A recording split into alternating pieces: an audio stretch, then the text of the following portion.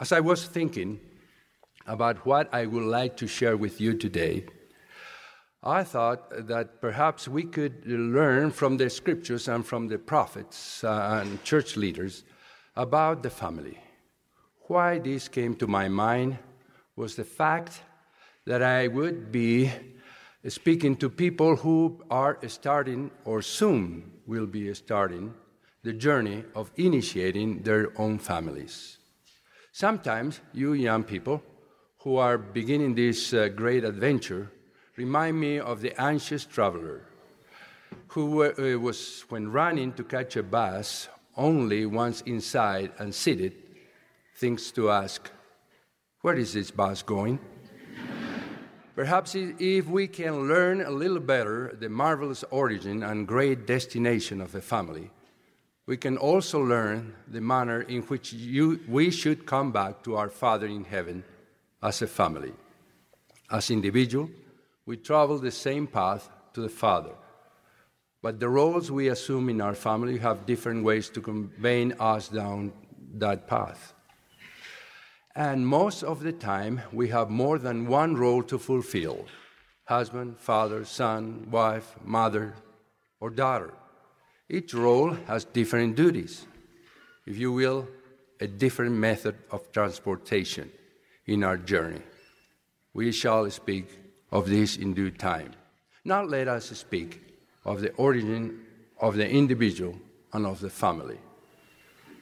We believe that the individuals bear a special relationship to deity.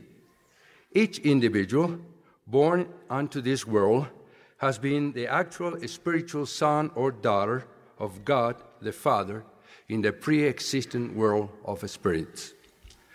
The first major step upward made by the uncreated entities was entrance into what we call the first state. Here, the intelligence were tabernacled in a body of a spirit matter through birth by heavenly parents. The first presidency declared in a message in November 1909, "All men and women are in the similitude of the universal Father and Mother, and are literally the sons and daughters of deity." God is the actual father of the spiritual bodies possessed at that time. This is not a case of creation, but of procreation. Brother B.H. Robert explains, "I call attention to this distinction that when in our literature we say God created the spirits of men, it is understood that they were begotten. We mean generation, not creation.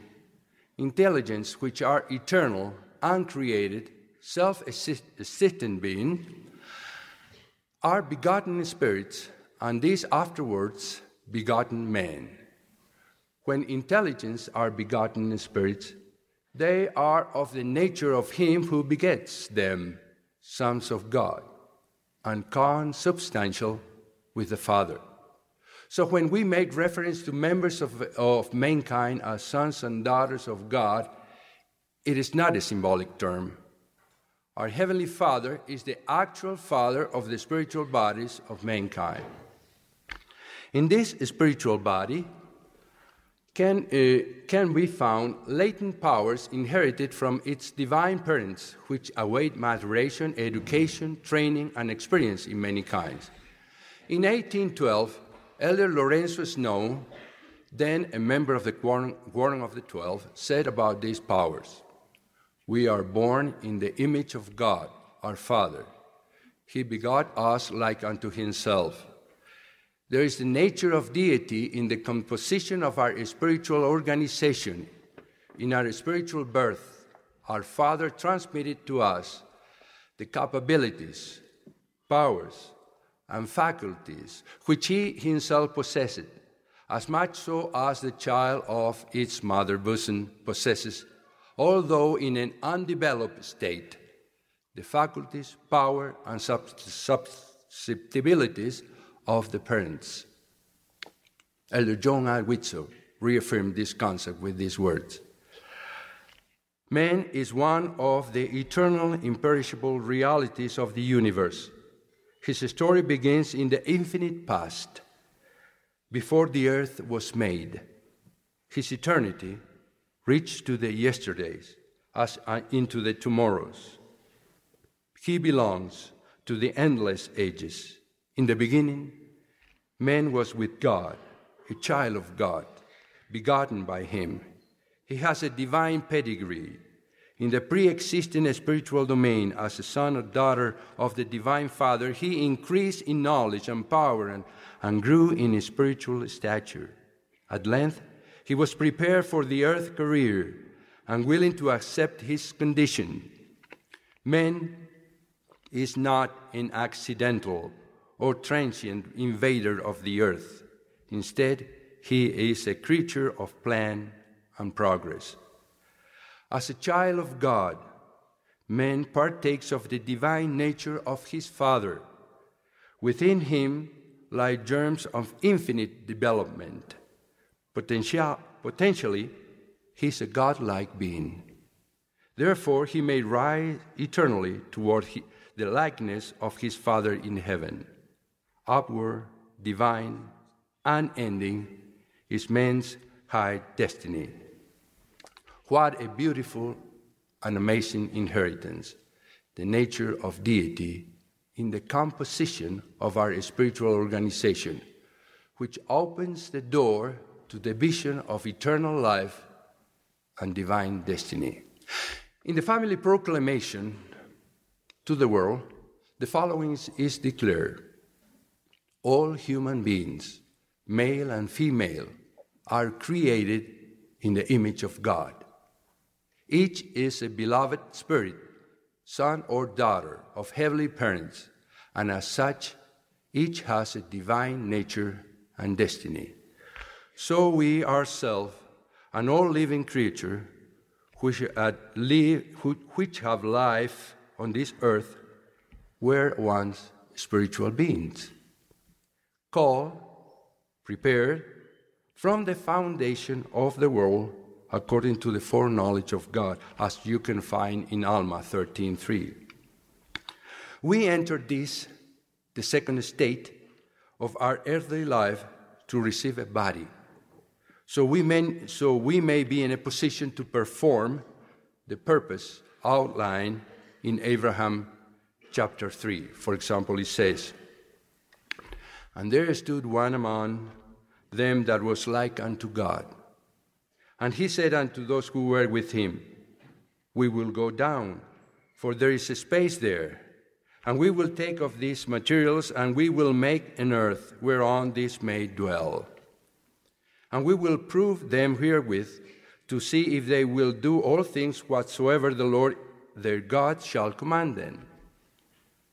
And they who keep the first estate shall be added upon, and they who keep not their first estate shall not have glory in the same kingdom with those who keep the first estate. And they who keep their second estate shall have glory added upon their heads forever and ever. And the Lord said, Whose shall I send?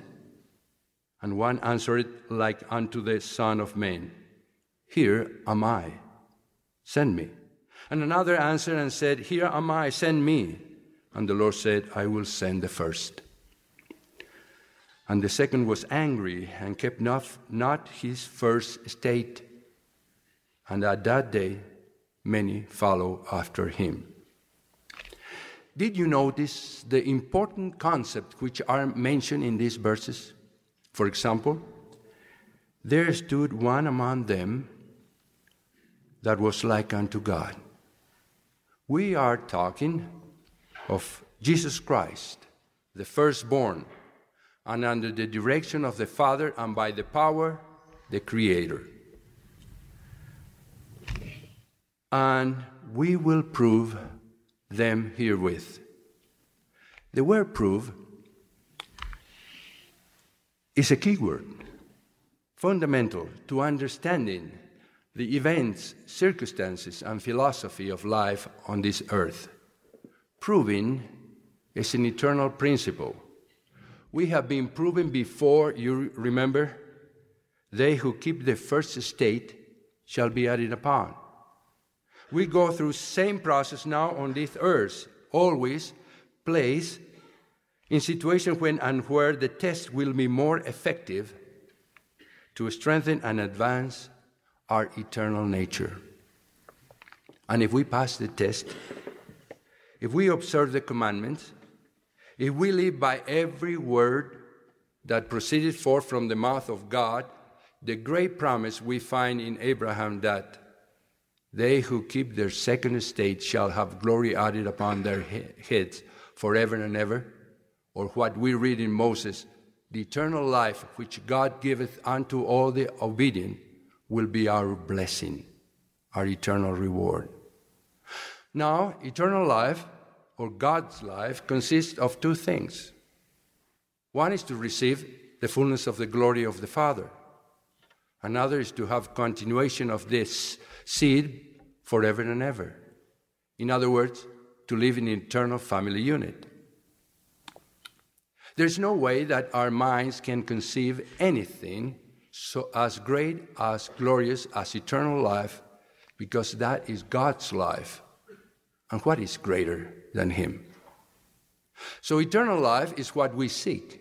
And in the words of Joseph Fielding Smith, who said, to know the way to eternal life is far more important than all the learning that the world can give. The plan of salvation has been established to enable us to obtain that eternal destiny. Again, in the family, a proclamation to the world, it says, we find the following statement: the divine plan of happiness enables family relationship to be perpetuated beyond the grave.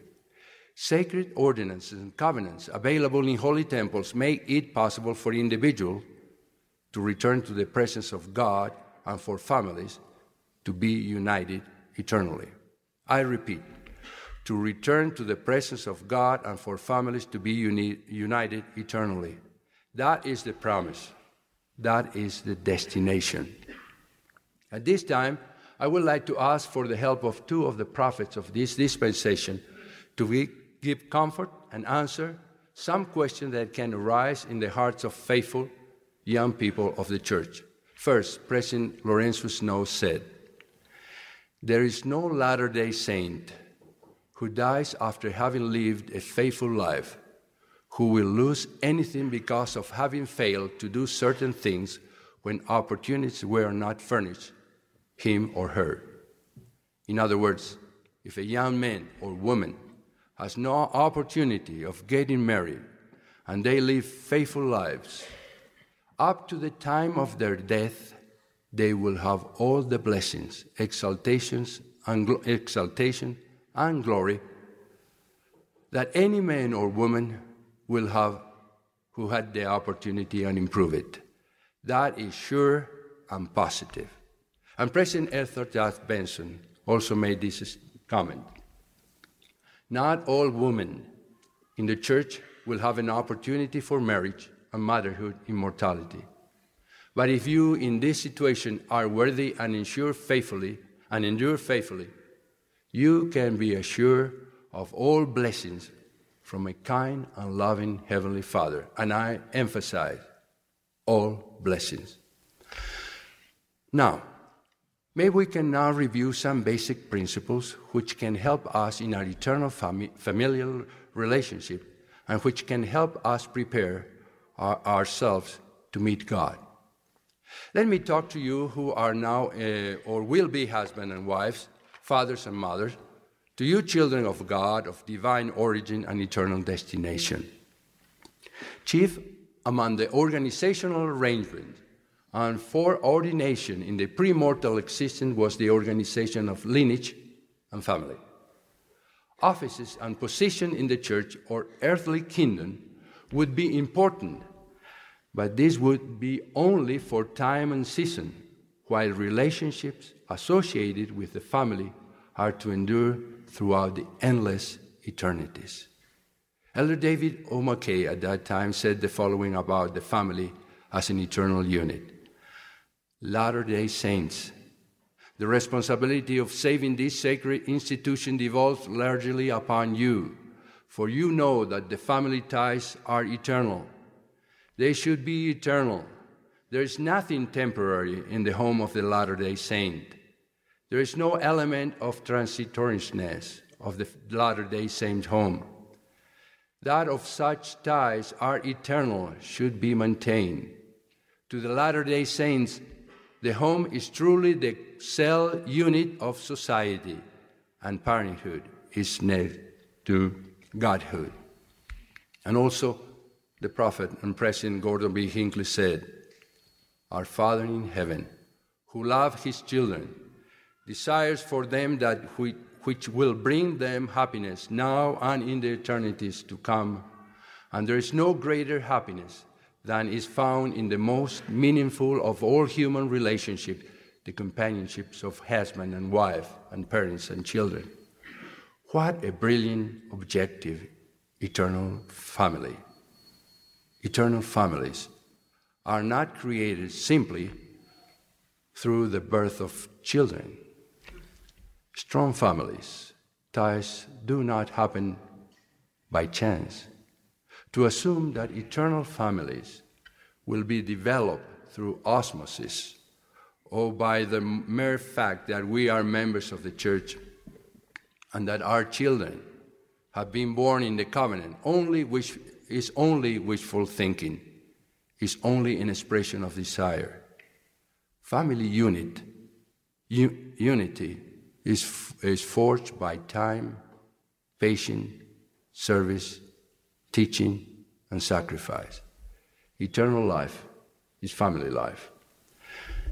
In order to accomplish that great objective, we must live worthy lives because our Heavenly Father wants obedience from His children. He wants a man to marry a wife by His word, which is His law, and by the new and everlasting covenant. It is sealed unto them by the Holy Spirit of promise. He wants a home where spouses remember their marriage vows and honor them. He wants a home where the father is devoted to the family with which he has been blessed, a home where union, love, and understanding between father and mother, and also between parents and children prevail.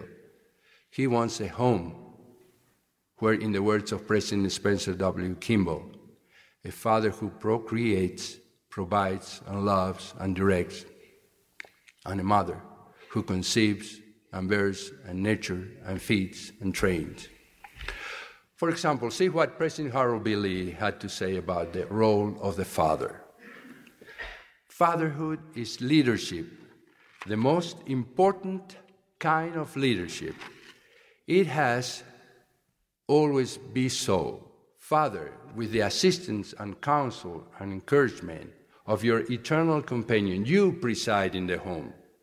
It is not a matter of whether you are most worthy or best qualified, but it's a matter of of law and appointment. You preside at the meal table, at family prayer. You preside at family home evening. And as guided by the Spirit of the Lord, you see that your children are taught correct principle. It is your place to give direction relating to all family life. You give father's blessings. You take an active part in establishing family rules and discipline. As a leader in your home, you plan and sacrifice to achieve the blessings of a unified and happy family. To do all this requires that you live a family-centered life.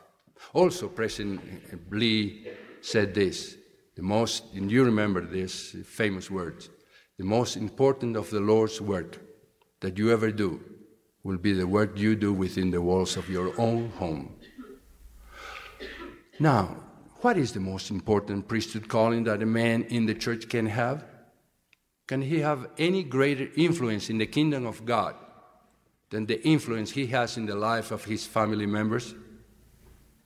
Is he as concerned about magnifying his call as a husband and father as he is about his other callings in the church? President Kimball said, "To begin to strengthen the priesthood, brethren, we must return the father to their divinely appointed place at the head of the family. As father ourselves, we must ensure that we do not neglect our own families. We should be teaching our people over and over again that the most important position in time and eternity is that of the father.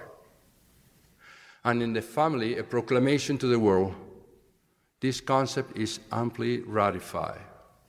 By divine design, fathers are to preside over their families in love and righteousness, and are responsible to provide the necessities of life and protection for their family. In Moses 1:39 we read, "This is my work and my glory, to bring to pass the immortality and eternal life of man." Likewise, we could say that this is the glory of man and woman, to bring to pass the immortality of the sons and daughters of God, to give the opportunity of earth experience to the children of our Father who are waiting to come, to participate in the great experience of this, the second state. So the greatest mission of woman through an honorable marriage is to give life, we must say earth life, to those spirit, our Heavenly Father's children who desires to come to this mortal state to advance in knowledge, experience, and challenges in order to accomplish what is outlined in the plan of salvation. What a great honor and glory. What an ever-enduring happiness to become the mother of these sons and daughters of God, not only for giving them earthly life, but also for bringing them, by a careful and devoted motherhood, to transit on the path which leads to eternal life. Providing opportunity for the spirit children of our Father in heaven to come to earth and work out their own salvation, with the consequent great price which Mother paid to make this possible, is not for sure the whole responsibility of motherhood. In the family, a proclamation to the world, we read, "Mothers are primarily responsible for the nurture of their children." I would recommend to you to go and study the meaning of the word nurture and its implications. I'm sure you will have a better and more profound understanding of what the first president said in 1942. The divine service of motherhood can be rendered only by mothers. It may not be passed to others. Nurses cannot do it. Public nurses cannot do it. Hired help cannot do it. Only mother, aided as much as may be by the loving hands of fathers, brothers, and sisters, can give the full measure of watchful care. The mothers who entrust her child to the care of others, that she may do non-motherly work, whether for gold, for fame, or for civic service, should remember that a child left to himself bringeth his mother to shame. In our days, the Lord has said that unless parents teach their children the doctrine of the church, the sin be upon the heads of their parents. Motherhood is near to divinity. It is the highest, holiest service to be assumed by mankind. It places her, who honors its holy calling and service, next to the angels. That is the end of the first presidency quote. I would like to make clear now at this point that we understand that there is not a superiority factor in the husband and wife relationship or in the roles that they play as they walk as a family in all righteousness to the mansion of exaltation ahead. The roles of father and mother are equally important, but not identical. Elder Bruce R. McConkie said the following: in the true patriarchal order, man holds the priesthood, and is the head of the household of faith. But he cannot attain a fullness of joy here or of eternal reward hereafter alone. Woman stands at his side, a joint inheritor with him in the fullness of all things. Exaltation and eternal increase is her lot, as well as his. Godhood is not for men only. It is for men and women together. And Elder John R. Widtsoe emphasized the concept in these words. By divine fiat, the priesthood is conferred on the man. This means that organization must prevail in the family, the ultimate unit of the church. The husband, the priesthood bearer, preside over the family. The priesthood conferred upon him is intended for the blessings of the whole family. Every member shares in the gift bestowed, but under a proper organization. No man who understands the gospel believes that he is greater than his wife or more beloved of the Lord because he holds the priesthood, but rather that he is under the responsibility of speaking and acting for the family in official matters. It is a protection to the woman who, because of her motherhood, is under a large physical and spiritual obligation. Motherhood is an eternal part of the priesthood. Now, we can take, for example, the responsibility of presiding righteously in the home. If we understand that the priesthood is power and authority delegated by God to men on earth to act in his behalf in the name of Jesus Christ, we will come to the conclusion that to possess the priesthood is to have the privilege of calling down the powers of heaven to assist in fulfilling sacred responsibilities and opportunities. Priesthood power is delegated to mankind in order to assist Heavenly Father and the Savior in their glorious work to bring to pass the immortality and eternal life of man. In Doctrine and Covenant 121 says, "Behold, there are many called, but few are chosen." And why are they not chosen? Because their hearts are set so much upon the things of this world and aspire the honors of men that they do not learn this one lesson, that the rights of the priesthood are inseparably connected with the powers of heaven, and that the power of heaven cannot be controlled nor handled only upon the principles of righteousness. Then the priesthood has been given to mankind so that families may have righteous leadership. In other words, a representative of God to lead them. This blessing is providing righteous leadership in the family should also be shared with wives. President Faust has said, quote, "It is an unrighteous exercise of priesthood authority for a man as a conduit through his priesthood office to withhold or limit blessings which should flow through the priesthood to his wife and family. The priesthood blessings are not just male or husband limited, but reach their potential, flowering in the eternal relationship of the husband and wife, sharing and administering these great blessings to the family. Our wives have priesthood blessings, though no priesthood office. Those blessings are the keys to eternal life, salvation and exaltation through obedience." End of the quote. Fidelity in marriage is a very important ingredient in having a happy family life here and giving us the assurance of looking forward to a resumption of that family life beyond the veil. Section 42 of Doctrine and Covenant, revelation that the prophet Joseph Smith specified as embracing the law of the church, provides significant divine information relative to marriage and fidelity. The Lord declares in this revelation that men are to love their wives with all their hearts and are to cleave unto her and none else. President Kimball explained the meaning of this commandment in this way. "And when the Lord says all thy heart, it allows for no sharing, no dividing, nor depriving, and to the women it is paraphrased, thou shalt love thy husband with all thy heart, and shalt cleave unto him and none else." The word none else eliminate everyone and everything.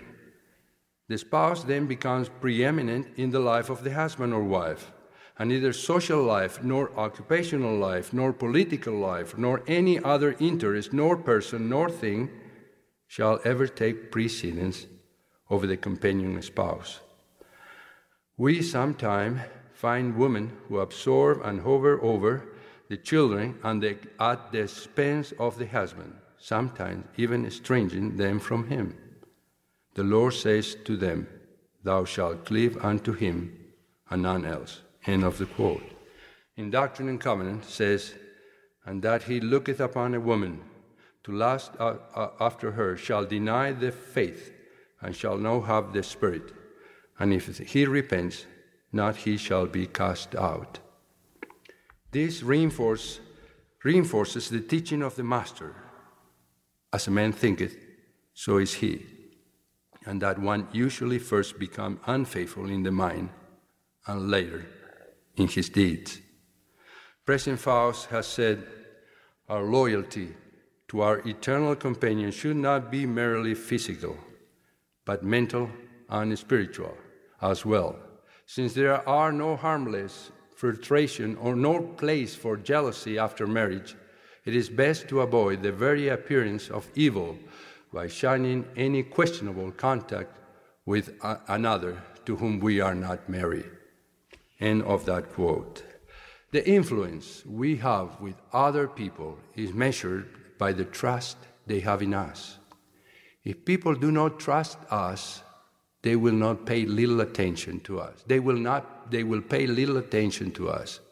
But if their confidence in us is deep, they will withhold little or nothing from us. It is that way with our relationship to our Heavenly Father. We are blessed only in proportion to our faith in Him. And isn't that faith easily interpreted in terms of trust? We believe God will help us because we trust Him. If we have not trust in the Almighty, we would neither pray to Him nor keep His commandment. Do you remember the words of Nephi? "Let us be faithful in keeping the commandments of the Lord, for behold, He is mightier than all the earth.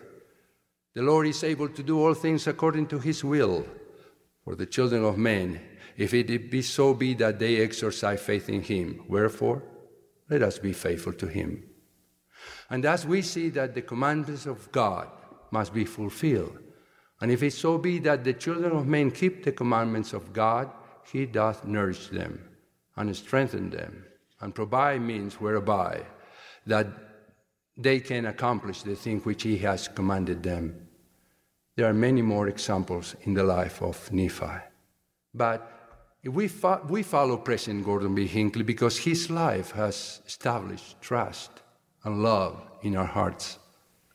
Because we trust Him, we follow Him, and thus is the church in large. That same kind of trust must abide in our families. Husband and wife must trust each other and live in a way that will merit such confidence. There is no substitute for fidelity. And in the same way, parents must earn the trust of their children. How can that be accomplished? By providing unfailing companionship, by setting the proper examples to follow, and by teaching the divine precepts that can be found in the gospel of Jesus Christ. Listen to what the psalmist tells us about our children. "Lo, children are an heritage of the Lord, and the fruit of the womb is His reward. As arrows are in the hands of a mighty man, so are children of the youth. Happy is the man that hath his quiver full of them. They shall not be ashamed, but they shall speak with the enemies in the gate." Good family life in this earth is vital to our enjoyment of family life in the realms of our Heavenly Father. For that testimony which dwells in our heart, we go to the temple and marry therein.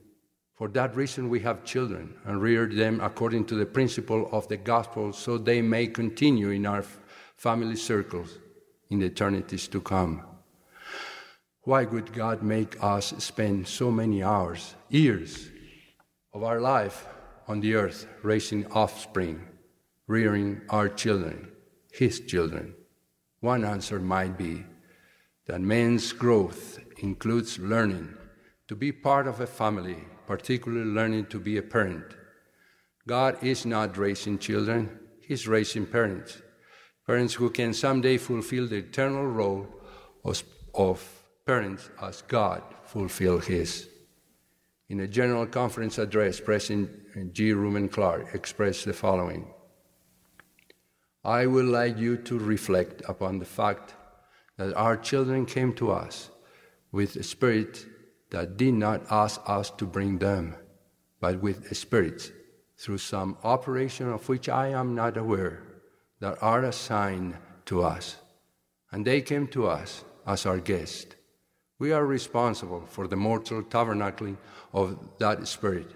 And I should like each and every Latter-day Saint to get that fact into his heart, that the child which is his or hers comes at the invitation virtually of them who beget it. And then I would like you to reflect upon the responsibility which that brings home to each and every man and woman who is a parent.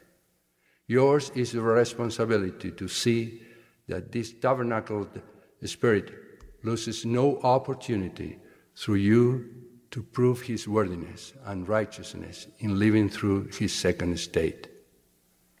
Now, the point that I particularly want to emphasize is this: you, parent, cannot shift that responsibility to anyone else.